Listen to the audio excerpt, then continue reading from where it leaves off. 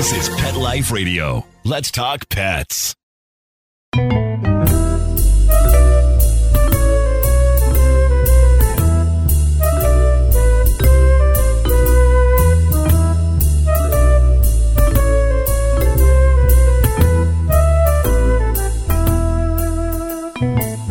Hello, my feline friends. This is Michelle Fern, host of Catitude. I have an author today with us that I am so proud to introduce to you. I'm not going to tell you her name just yet, but she is a New York Times best-selling author, and all her books have been about cats. Stay tuned. We'll be right back after this message. It's the Cats of Laughing Thunder in The New Businesses Adventure. Follow the hilarious adventures of the cartoon cats of Laughing Thunder as they each launch a business to earn money.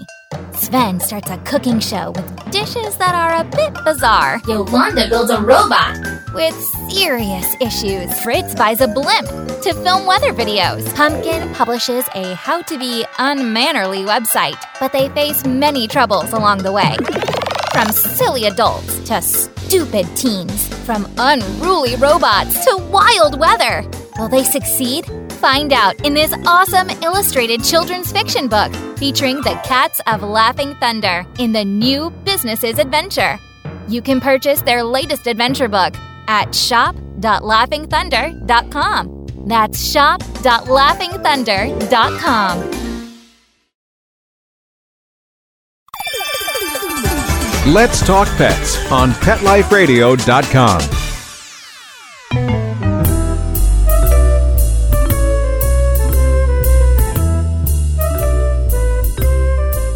Welcome back, everyone. I'd like to introduce Helen Brown. She is a New York Times best-selling author, and I am so excited to have her with us today. Welcome, Helen. Thank you very much, Michelle. It's lovely to be talking to you. Wonderful to talk to you. And you are, I know people are hearing an accent, so let's tell them, you're based in Australia, correct? Yeah, I'm a New Zealander by birth, and we live in Melbourne, Australia at the moment. But I come over to the States once a year or so and catch up with people here. So I like to think I belong to the world. That's a good way to put it. Well, I've been to your country. Well, I think we all do in a way, you know? Yeah. We're all very human, and we all have the same things that make us worry and happy and sad, and I think, you know, we're all connected by that. And that's where cats in particular, I think, link us and help us live life.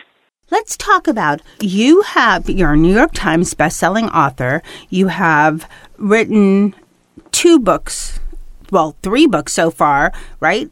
Yeah. Okay, Cleo and Cats and Daughters, and your latest, which is Bono, which is, I'm in love with this book, but I have not read your other 2 books, so I'm sure I would be in love with all of them. Tell us a little bit about yourself and why books about cats. Well, you know, I grew up in rural New Zealand, and my mother really didn't like cats. She was a dog person, and so by the time I was a young adult, I thought I was particularly more of a dog person than a cat person. We had a lovely dog, a golden retriever called Rata.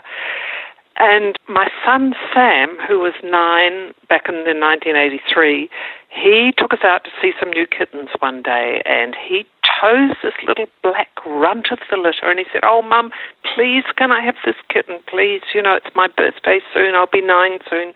And, you know, I was stitched up. And so I couldn't say no, not with his birthday coming, and his younger brother, Rob, was there. Anyway, so I said, "Okay, we'll have the kitten, but you'll have to wait a few weeks because the kitten's not old enough yet to come and live with us." And between that time, about a week later, Sam was run over and killed by a car. And, you know, our lives were just blown apart, as anyone who's suffered the loss of a child will know. And I thought our lives were over. And about 3 weeks after the funeral, there was a knock on the door. I opened the door, and there was this woman holding this thing that I thought was a little toy or a puppet. And I realised it was the kitten, and I was just about to send it back when Rob, Sam's younger brother, came running down the hall. He said, "Oh, Mum, it's Sam's kitten, it's Cleo. Welcome home, Cleo." And, that was a really pivotal changing point in our grief and our life. That little kitten brought some smiles back into the house for the first time since the loss of our beautiful son. And she was a great healer. She helped Rob get over, well, no, you don't get over grief. You don't. I mean, he helped us all, this kitten helped us all encompass our loss. And it really opened my eyes through the years. Cleo lived to be 24. What a small black cat can do for a household, a grieving household. And, since I wrote Cleo, which is the story of how Cleo really helped heal us, I've had so many messages from people and telling their stories of how cats and sometimes dogs and even horses have really connected with them at a deep level and helped them heal their pain. So, yes, so that was a very changing point in our lives. And it took me a long time to feel ready to write that story in book form, and that was 20 years later that I actually sat down and started telling that story. And now it's in about 17 languages, and it seems to have touched people at a very deep level. And then, after Cleo died, I thought, well, that's the end of cats in my life. And anyone out there who loves cats knows that's a very silly thing to say. We went for a couple of years without a cat, and in between times I was diagnosed with breast cancer, not too badly, but I had to have a mastectomy, and came out of the hospital, and my sister came to look after me. And she went for a walk one day, and she came back to the house, and she said, "I've just seen something really lovely, but I'm not going to tell you." And I said, "Oh, go on, tell me." And she said, "Well, it's in a pet shop down the road. It's this cutest little kitten." And, I struggled out of bed, and she bundled me into the car.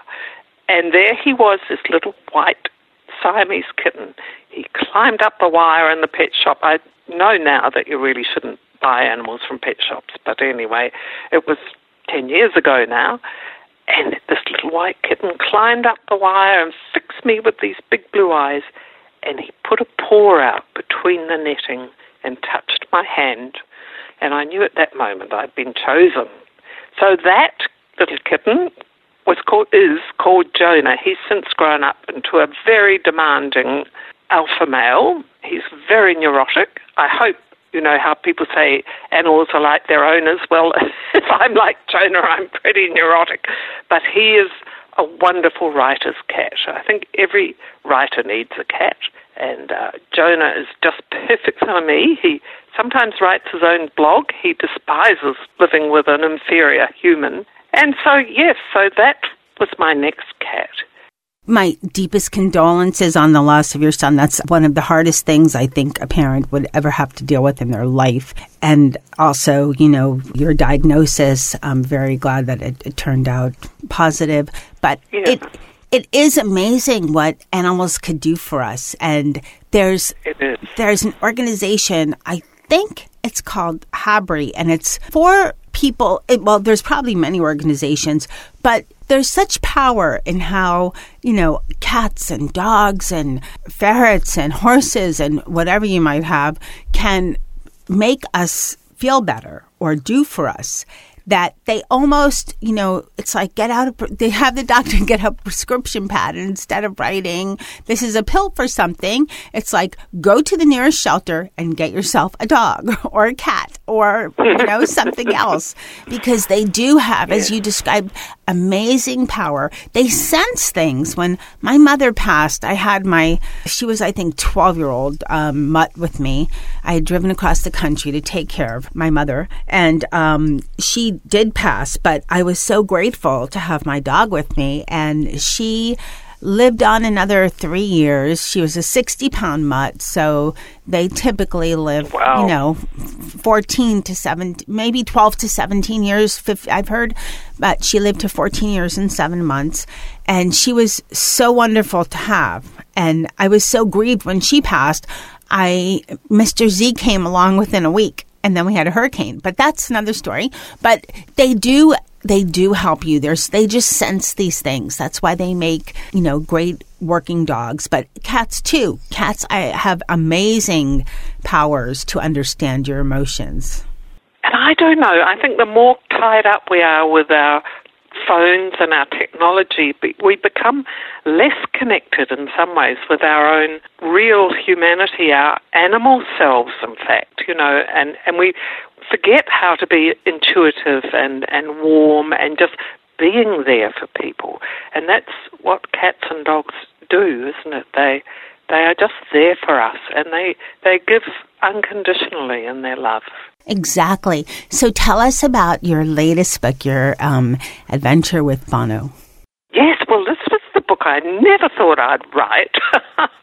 I was invited to New York, and I just thought, well, that'll be lovely. I'll meet up with my friends. I'll have a great time. I'll go to Broadway. I'll do all of that. And my publisher said, while you're here, why don't you foster a kitten? I thought, oh, dear. I really don't feel like emptying kitty litter while I'm in New York. And then I thought, oh, well, no, all right. Well, if I do have to have a kitten, I'll have a very old tortoiseshell cat who just eats and sleeps, and that will be fine. And then we went along to the shelter when we got to New York, and we were greeted very warmly, and the guy who ran the place, Johnny, said, I'm so glad you've come to get Bono. And I thought, what's a Bono? I was sort of looking around to see if there were any rock stars in the corner. And they took us over to this little room, and there were lots of sleepy cats there, and then suddenly this black cannonball shot across the room in front of us, and that was Bono, a crazy cat with a very punk hairdo.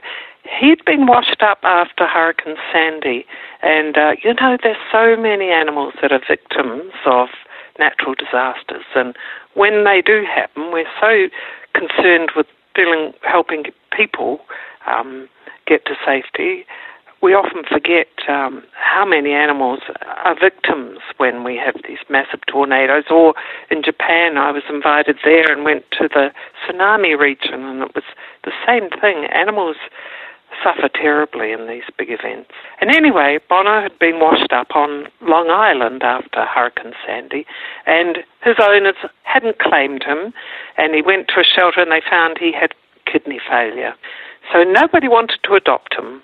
And John said, look, just give Bono a little holiday. Just keep him for a few days and give him a rest from the shelter. He's the smallest cat here. He's being bullied by all the big cats.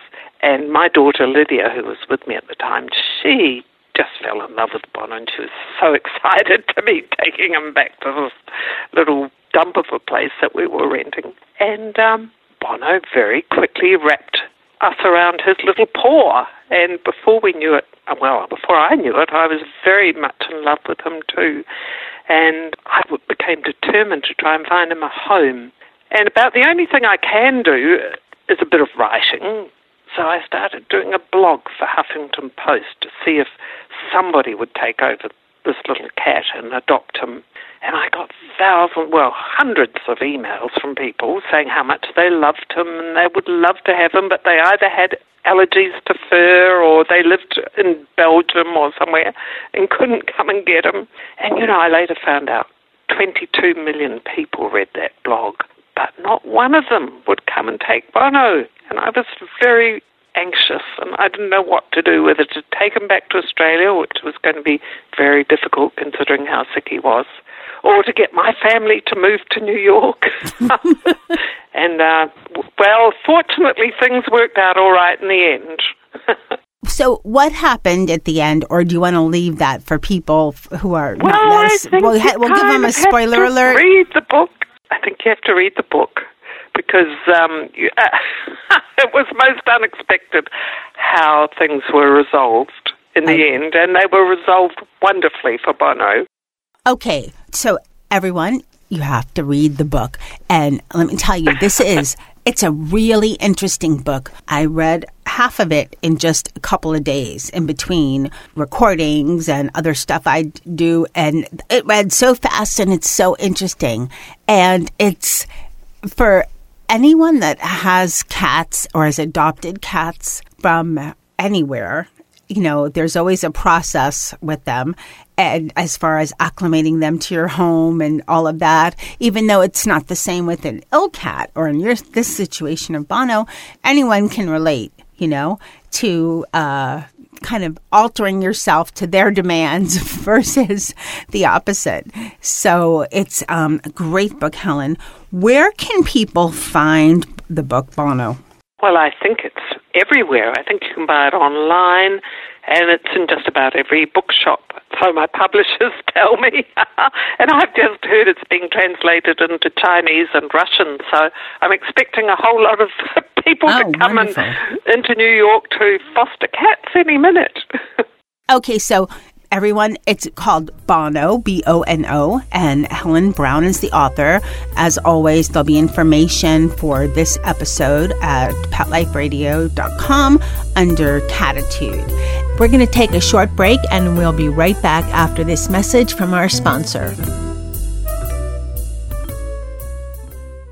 I love cleaning the litter box, said no one ever. Luckily, there's World's Best Cat Litter, the litter that promises less mess with less litter. Only World's Best Cat Litter uses the concentrated power of corn to quickly trap odors in tight clumps. And quick clumping means you never have to chisel or scrape the box. Less cleanup with less wasted litter? That's a litter bit amazing. Save $2 on World's Best Cat Litter. Visit www.saveonworldsbest.com.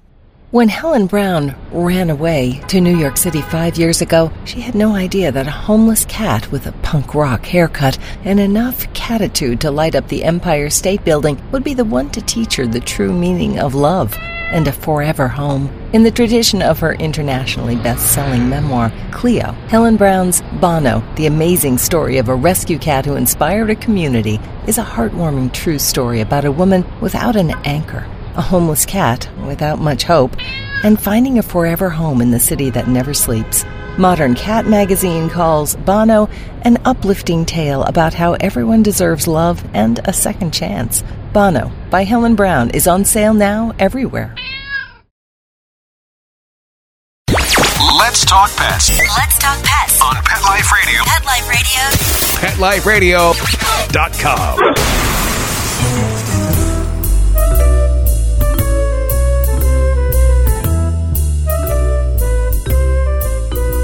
Welcome back, everyone. Let's talk a little bit, Helen. Let's talk about you. How many cats have you had? Do you have any in Australia at home right now? Yes, well, I do have Jonah, who is now 10 years old, who is that crazy cat that I acquired after I had breast cancer. And he has been a healer in his own right, too, even though he has quite a few issues and has to have an antipsychotic pill every day. He has tremendous personality, and he is a great source of love. He's so affectionate.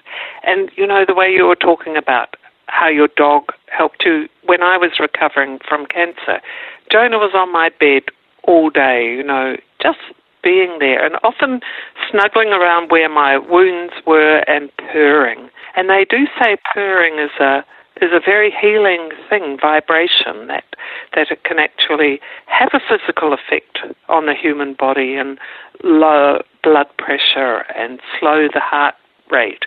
So, you know, even though he's a handful, he brings great joy and a lot of love into our house. And he makes me write. Every morning I get up, and if I haven't gone into my study to start writing, he'll meow and meow at me, and he'll herd me like a sheepdog into my study and sit on the desk or on my lap until I start writing. So I'm very lucky to have him, really. You know, I wonder, when you're saying that, I wonder if our cats give us, because I take my crew home, and I have 2 dogs and 3 cats on my crew. And I'm wondering if they sometimes give us hints. And this is kind of a very, this is funny, but let's see, Molly. She likes to go in my closet and sit on a pile of clothes because I have too much and look up and grab stuff.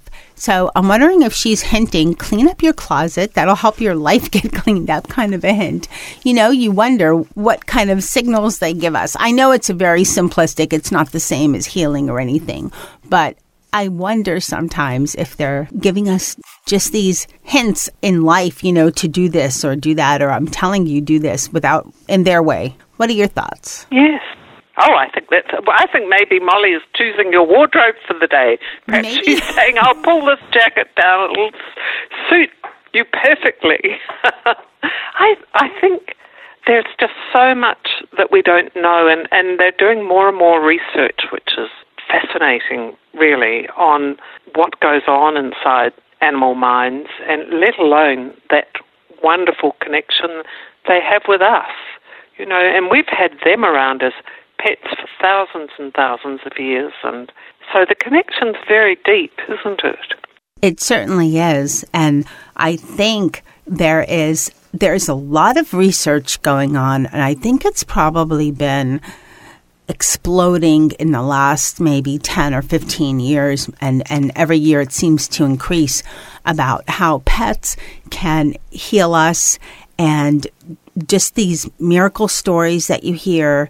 There's organizations, you know, pets are given more priority. We call ourselves pet parents. There are fur kids or four-legged kids. They're not just, you know, this is my dog anymore. This is my cat anymore. You know, this is my fur baby. So it's just amazing, you know, and their unconditional love. That's always been, but it's, I think, being just more recognized now, you know? Yes.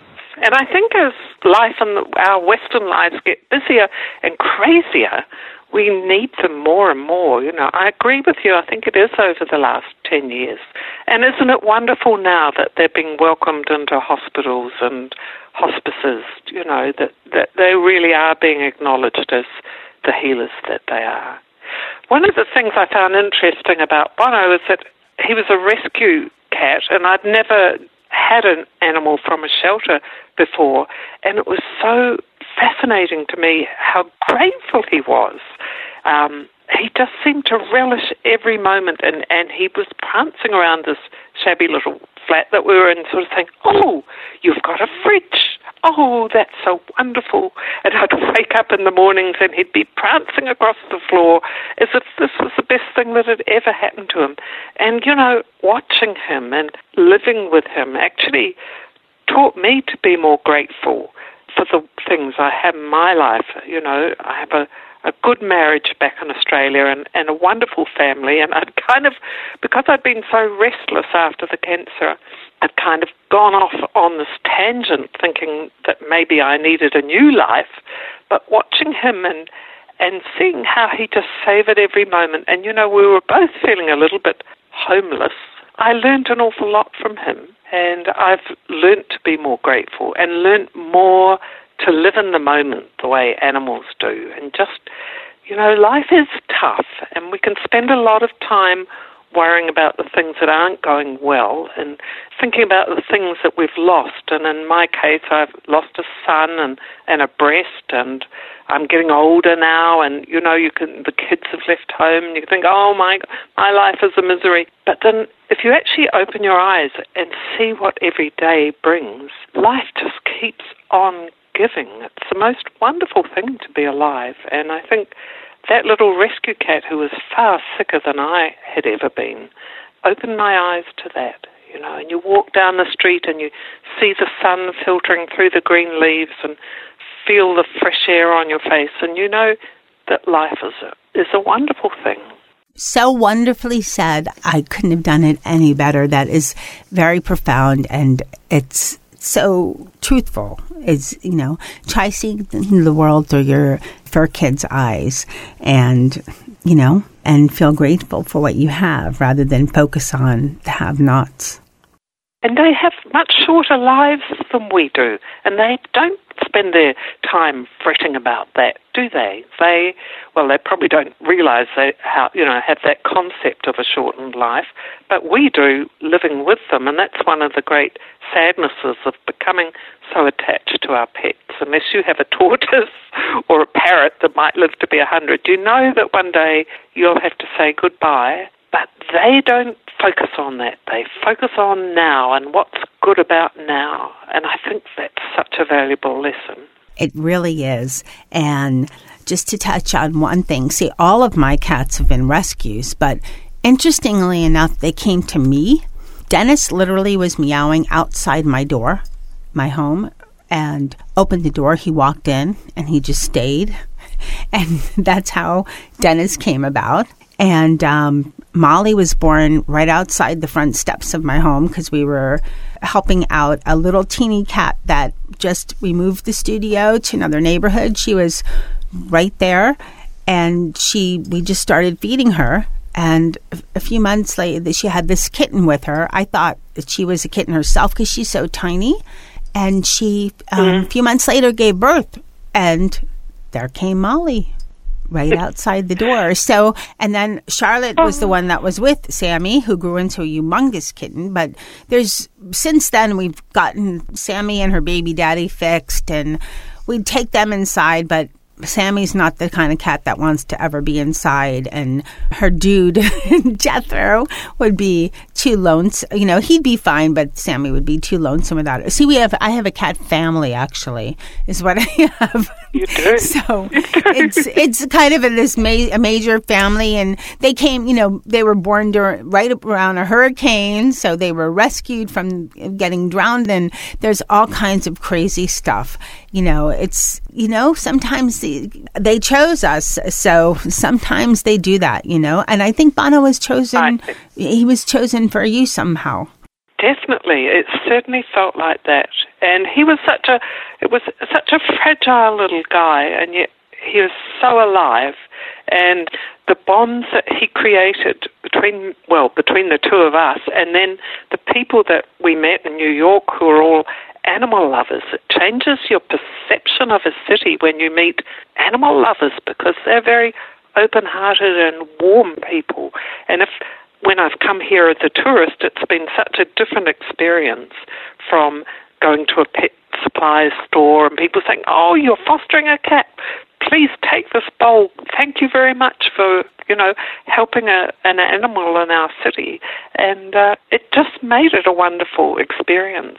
And coming back here on this trip to reconnect with the people who love Bono, it's just been one of the richest experiences of my life. And they're bonds that will last forever, I think, as long as we're alive.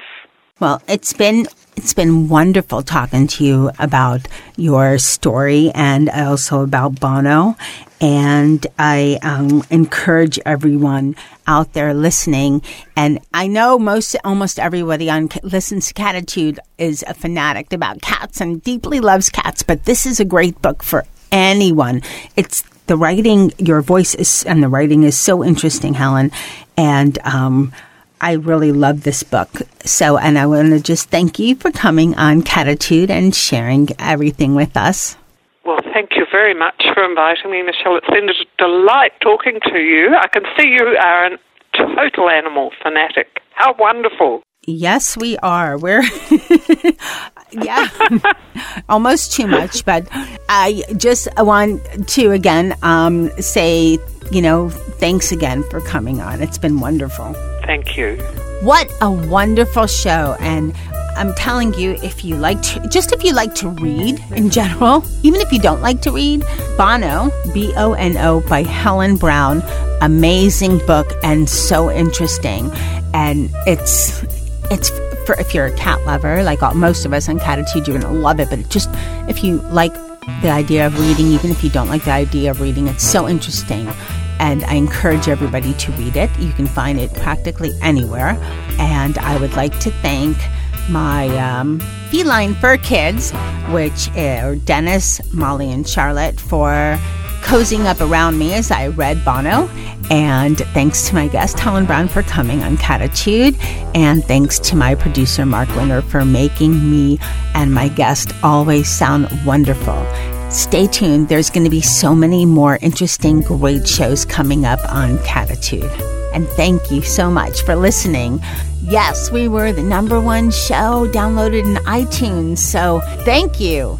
And I plan to keep it that way. I'm competitive, so we're going to have great shows coming up on Catitude. As always, thank you for listening.